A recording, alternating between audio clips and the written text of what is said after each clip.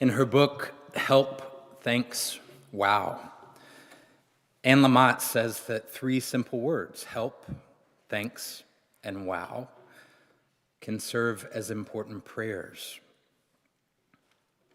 I am really good at saying, help me, help me, help me. I am trying to improve at saying, thank you, thank you, thank you. I'm not that great at stopping to say, wow.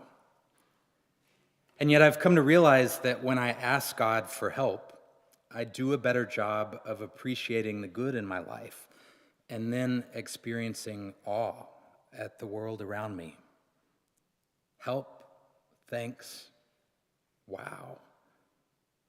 The linchpin for me is giving myself over to that middle prayer, thanks, and learning to live from an inner place of gratitude. According to Cicero, gratitude is more than the greatest virtue. It is the mother of all other remaining virtues. Science supports his point. Grateful people display high rates of patience, humility, and wisdom. Gratitude inspires generosity, kindness, and helpfulness. It strengthens relationships, including our romantic relationships, while also having a positive effect on the climate of our workplace. A growing amount of research suggests that gratitude leads to better physical and psychological health, increased happiness and life satisfaction, and decreased materialism.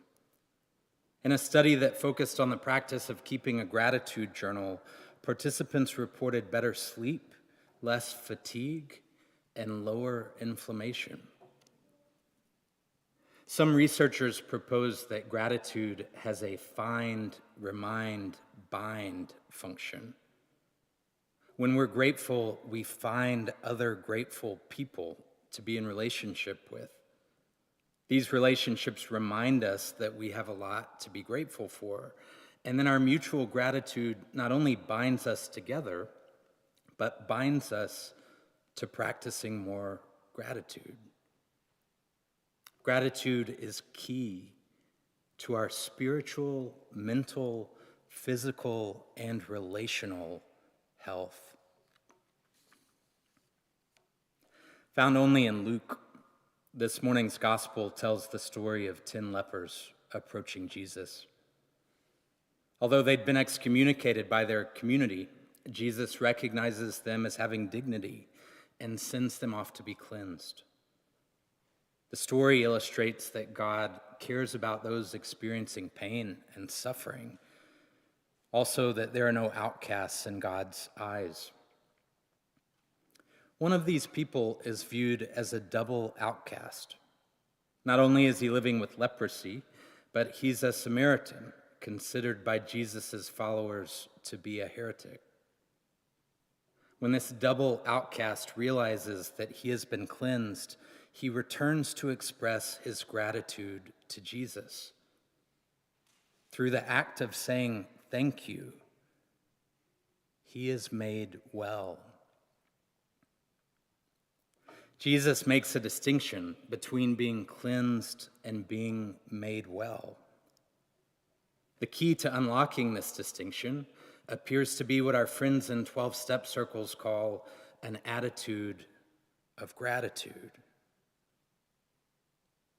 When we look at life through the lens of gratitude, we see that everything's a gift. We recognize what's really important. Grateful people don't exclude other people, they serve other people. Gratitude nudges us to live more from a place of acceptance rather than trying to impose ourselves on others. Which reminds me of another piece of 12-step wisdom, that the three things we cannot change are the past, the truth, and someone else. An attitude of gratitude not only bridges the distance between being cleansed and being made well, but it leaves us feeling in awe of the world around us.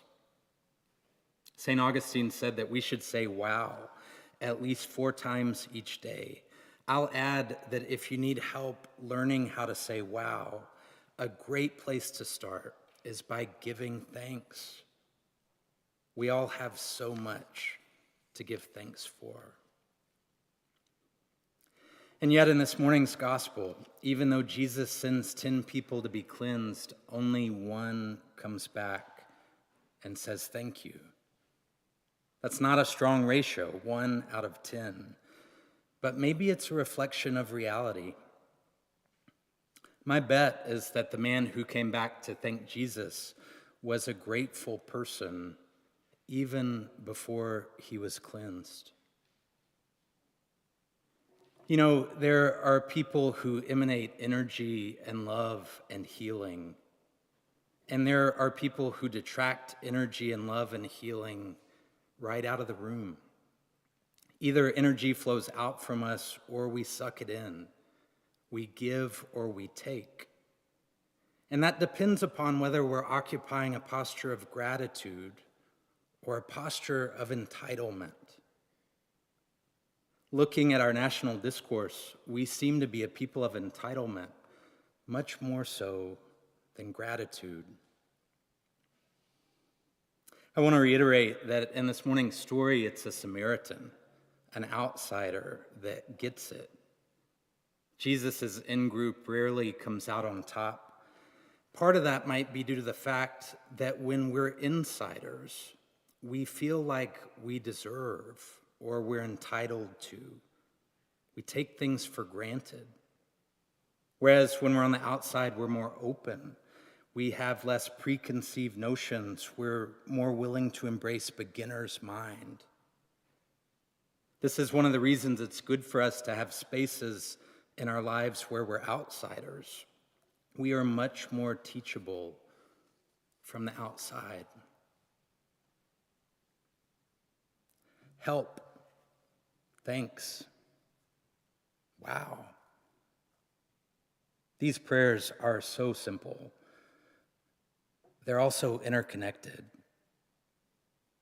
The key is giving ourselves over to that middle prayer and trying to become the 1 out of 10 who live from an inner place of gratitude. In the name of God.